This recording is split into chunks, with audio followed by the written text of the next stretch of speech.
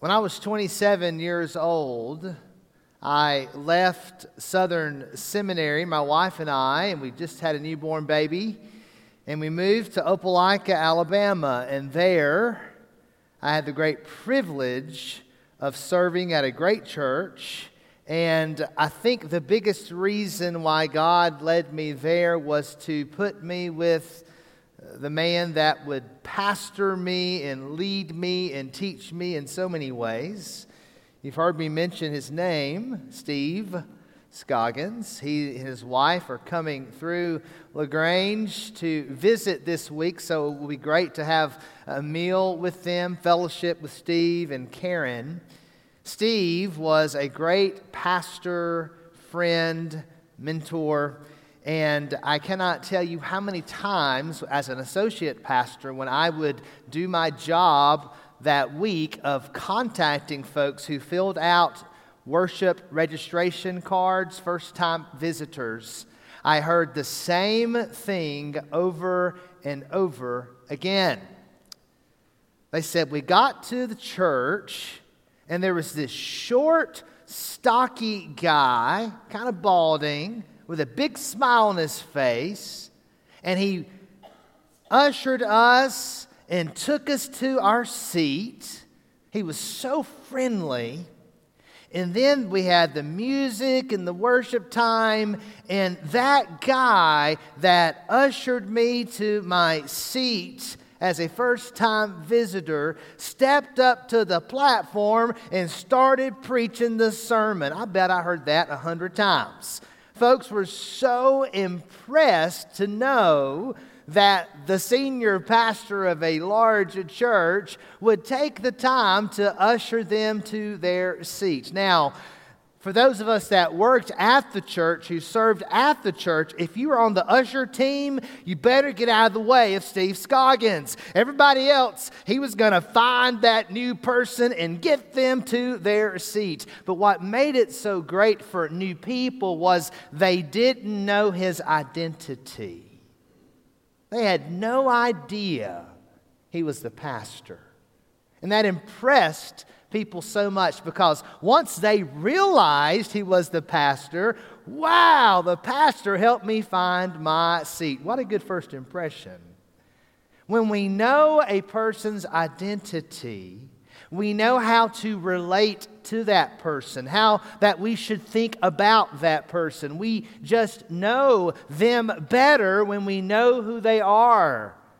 How many times in your life have you been in situations and conversations and just thought, this person just doesn't know my heart. They don't know who I am. It leads to conflict and problems. Identity is so critical. We live in a world where Satan has stolen our identity, where we're confused about who we are. Gender confusion. Confusion every way around. Identity is attacked by the enemy, but the Bible tells us who we are. We're going to be in 1 Peter chapter 2 again, verses 9 through 11. The Bible tells us who we are. We learned last week that God says to us that we are His adopted, beloved, chosen children. We learned last week as well that we are royal priests, that we have direct access to God. No more priest needed, no more separation from God. The veil of the temple has been torn in two because Jesus, our high priest, has made us a kingdom of priests with direct access to God.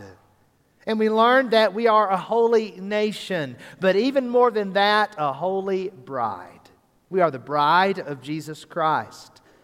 Let's look again at 1 Peter 2, 9 through 11, and let's see four more truths about who we are. Verse 9, but you are a chosen race, a royal priesthood, a holy nation, a people for His own possession, that you may proclaim the excellencies of Him who called you out of darkness into His marvelous light. Once you were not a people, but now you are God's people. Once you had not received mercy, but now you have received mercy. Beloved, I urge you as sojourners and exiles to abstain from the passions of the flesh, which wage war against your soul. Number one, you belong to the Lord God as His slave. You belong to the Lord God as His slave.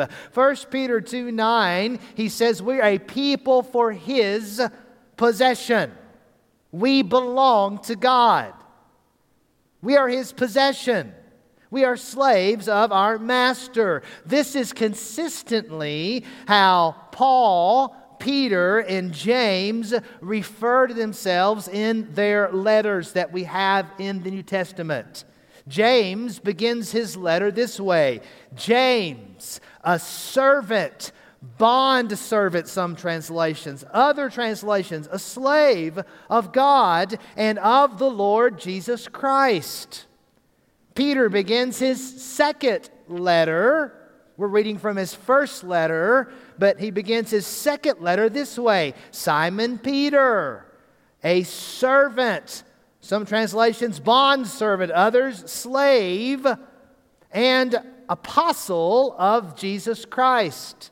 The Apostle Paul begins his magnum opus, the book of Romans, this way. Paul, a servant, bondservant, or slave of Jesus Christ.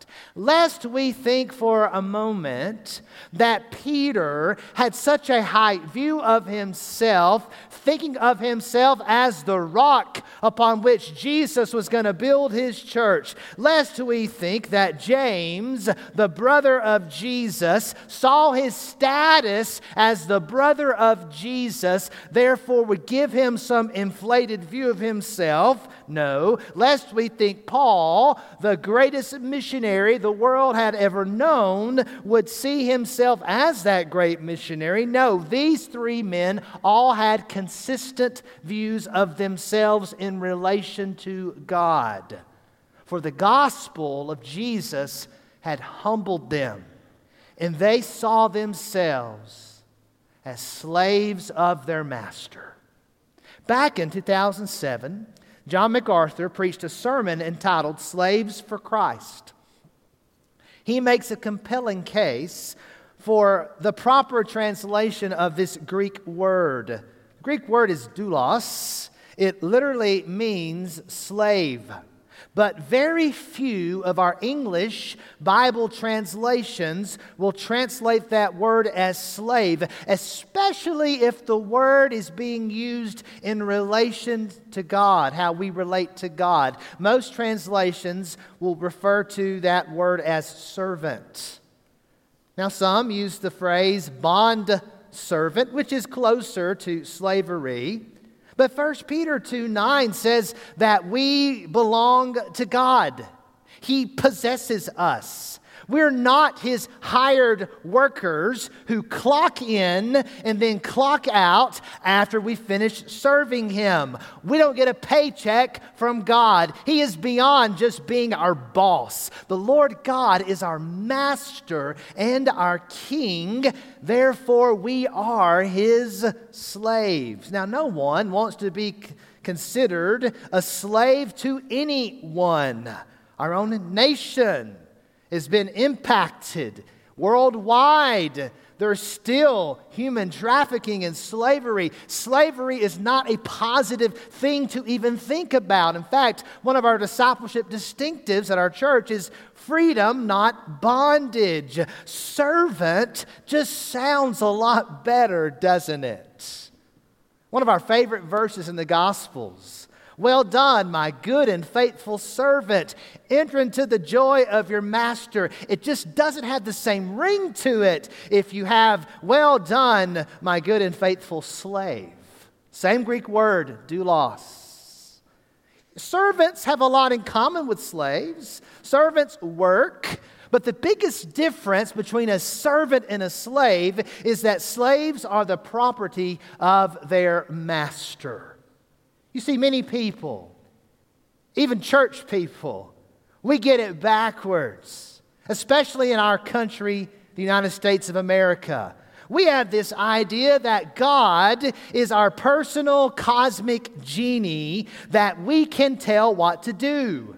People think that God exists to serve us, to meet our needs, to make us happy. No, we exist for God and His glory. Isaiah 43:21 says in the ESV translation, "The people whom I formed for myself." God did not make us for us. God made us for Him, that they might declare my praise. Titus chapter 2:14, we read that Jesus, our Savior, gave Himself for us to redeem us from all lawlessness and to purify for Himself a people for His possession who are zealous for good works. The Bible says in 1 Corinthians 6:19 and 20 that we are not our own, that we're bought at a price because Jesus paid it all. All to Him we owe. We are His slaves, but we are more. Secondly, we see from this passage, 1 Peter 2:9 through 11, that you are the Lord's God's friend, His treasured possession. 1 Peter 2:10 says, "Once you were not a people, but now you are God's people. We're His chosen race, His beloved child, a royal priesthood, His holy nation, His holy bride." That is who we are. Yes, we belong to Him as His slaves, but we are more than that. We are God's very own special treasured possession. Look at Deuteronomy chapter 7, verse 6. This is how the Lord spoke to Moses about how the Lord saw the people of Israel. "For you are a people holy to the Lord your God. The Lord your God has chosen you to be a people for His treasured possession out of all the peoples who are on the face of the earth." So out of all the people on the face of the earth, the Lord God has chosen His people, the Israelites. Out of all the people on the face of the earth, those here who know Jesus Christ, He has chosen you that you might be His treasured possession. You see, the Lord, though we are His servants, though we are His slaves, doesn't treat us like we are His slaves. He treats us with mercy. He lavishes His love on us. Jesus says something remarkable in John chapter 15. Look there, John 15:12 through 14. Jesus says, "This is my commandment, that you love one another as I have loved you. Greater love has no one than this, that someone lay down his life for his friends. You are my friends if you do what I command you." Jesus laid down His life for us. There's no greater love in all the world than that. Jesus gave His life for you, for me. He lays down His life for sinners whom He refers to as His friends. Could sinful, broken, rebellious people like us be called the friends of Jesus? Well, yes, because I stopped reading in verse 14 in John 15, but He says, "No longer do I call you servants." That's doulos. Same word, slave, bondservant. "For the slave does not know what his master is doing, but I have called you friends. For all that I've heard from my Father, I've made known to you. He calls us friends, and we're unworthy to be called his friends because we're slaves. The book of James tells us how one man was called the friend of God. Look at James chapter 2. James 2, that's that section about faith without works is dead.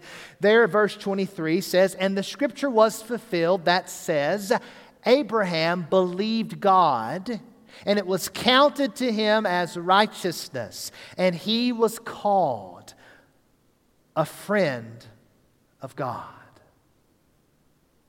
When you and I believe the gospel, the good news that Jesus died in our place on the cross, that Jesus rose from the dead, when we believe that, when we put our whole weight into that truth, just as Abraham believed the promises of God and it was counted to him as righteousness, when you and I, church, believe the gospel of Jesus Christ, we then are counted, declared righteous by God. The righteousness of God is placed upon us by God's grace through our faith in Jesus. So when the Father looks at us, he sees the sinless perfection of Jesus, and like Abraham, we are called the friend of God. Jesus laid down his life for you, his friend. Who am I that you are mindful of me, that you hear me when I call? Is it true that you are thinking of me, how you love me? It's amazing that I am a friend of God. I am a friend of God. I am a friend of God. He calls me friend. Is that amazing that he calls us a friend? He calls us his friend. Me, Cade, a sinner saved by his grace, who fails and falls down and struggles. He sees me not as I am. He loves me. I'm his chosen, beloved child. He loves you that way. That is identity in Christ. It will change your life. Yes, he is our master. We are his slave, but he treats us as friends. Wow. Number 3, we're told in the text, 1 Peter 2, 9 through 11, that you are an exile in this world. You are an exile in this world. Now, I know on the surface, this sermon's like, man, how encouraging is this? You said I'm a slave, Pastor, and now you're telling me I'm an exile. That's what the Bible says, all right? I'm a Bible preacher. If the Bible says it, I believe it. So we are an exile, an alien, not an outer. Now, some of you may feel like an out-of-space alien, but an alien in that you are in a place, a country that's not your home country. You're an exile. You're a sojourner. You're somebody who's passing through. Passing through. That's who we are in this world. Abraham was a friend of God because he believed in the promises of God.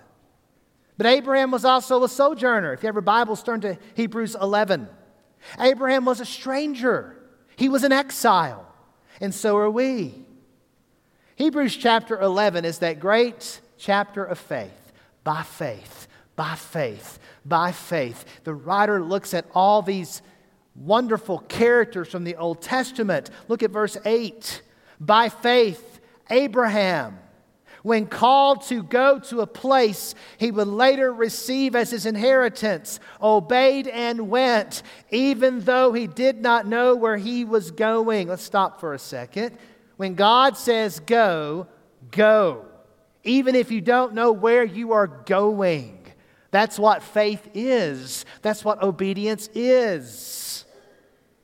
He just started traveling west from Mesopotamia toward the land of Canaan. He had no idea where he was going. But when he got there, God says, here it is. And we kind of would think, okay, I guess he's going to put his roots down there in that promised land. It was his inheritance. Well, no, he didn't actually. Look at verse 9. By faith he made his home in the promised land like a stranger in a foreign country.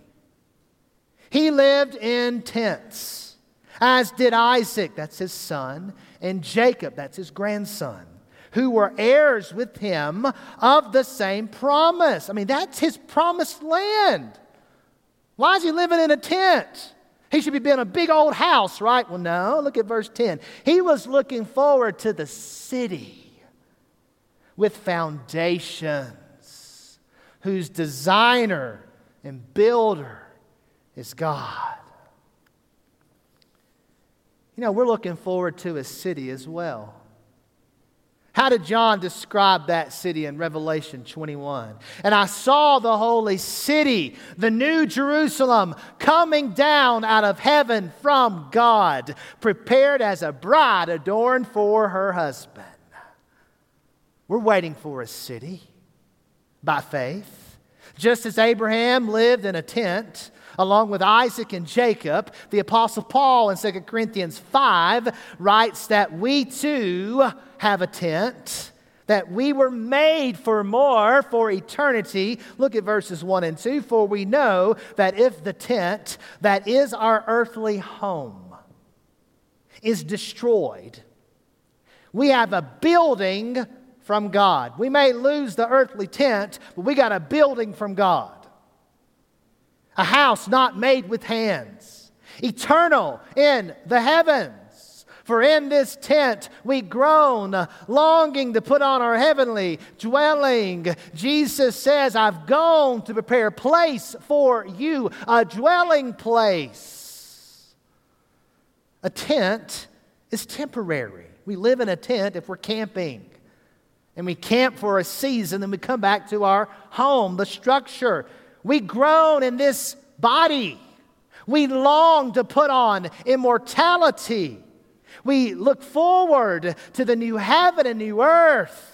Death is swallowed up in victory because of the cross and resurrection of our Lord Jesus. Our bodies physically will be sown perishable, but they will be raised imperishable. The Bible tells us in Philippians 3 that our citizenship is in heaven. That's why we're exiles on this earth. We're citizens of a different kingdom. He says in Philippians 3, 20-21, and we eagerly await a Savior from there, the Lord Jesus Christ.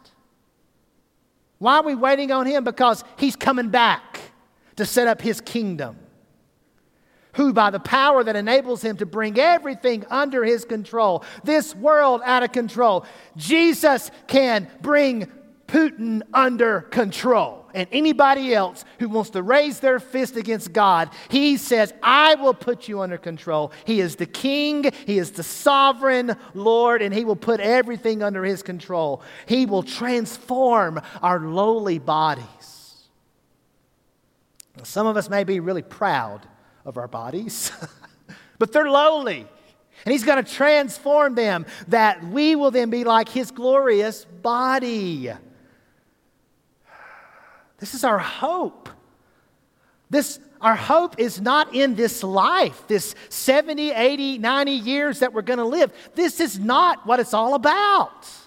And the world says it is.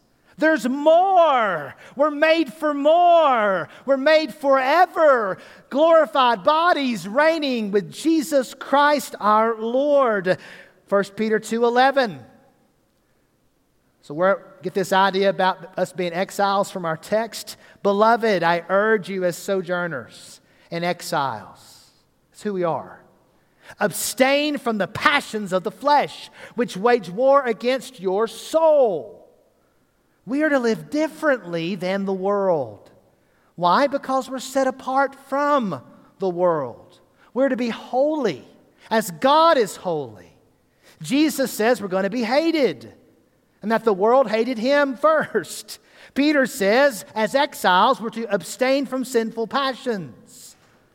We are God's chosen children, a holy nation, a kingdom of priests, His royal priesthood, the bride of Christ, the slaves of Jesus, the friends of Jesus, the Lord's treasured possession. Let us live up to our calling. We were made to be different as exiles, as aliens, as strangers, as sojourners in this dark and weary world. Let us instead be the light of the world, the salt of the earth, a city on a hill that cannot be hidden. Let us shine in the midst of a crooked and twisted generation.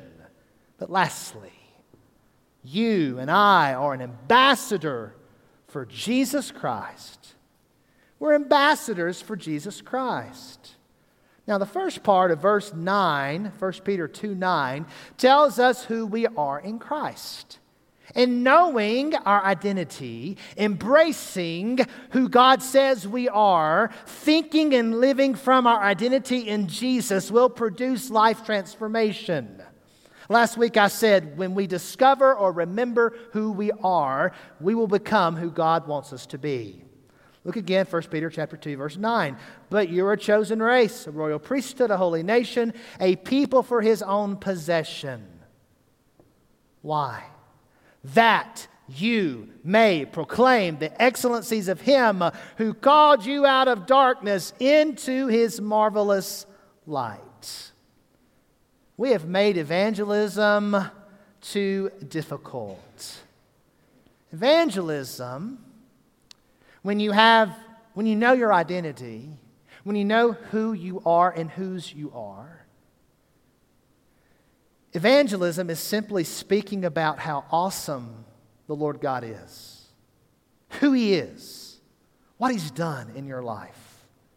We are to proclaim the excellencies of Him, the one who called us out of darkness into His marvelous light. Evangelism is more than a script to memorize and recite to people. We are to represent Jesus to this world that desperately needs His love and grace. We need His love and grace. So does the world. Therefore, we are His ambassador. An ambassador is a person who represents the interest of their kingdom. If our citizenship is in heaven, then we are here on earth to bring the principles of heaven to earth. We are here, as Jesus taught us to pray, let your kingdom come, let your will be done on earth as it is in heaven. We are here to be salt, to be light, to be the hands and feet of Jesus. We are to represent Jesus to this world. Look at 2 Corinthians chapter 5. We looked at the first 2 verses about the tent. Let's look at the last 2 verses of this great chapter. Therefore, we are ambassadors for Christ, says verse 20. That's our identity. I was a royal ambassador as a boy in my little Baptist church. And we're all royal ambassadors of Jesus. God making His appeal through us. The Holy Spirit of God making an appeal through us. We implore you on behalf of Christ to be reconciled to God. And how might we be reconciled to God? Verse 21 tells us, the gospel in one verse, for our sake, God made Jesus to be sin, who knew no sin, so that in Jesus we might become the righteousness of God. That is our message. The mandate is that He might make His appeal through us. Church, we are the ambassadors of Jesus.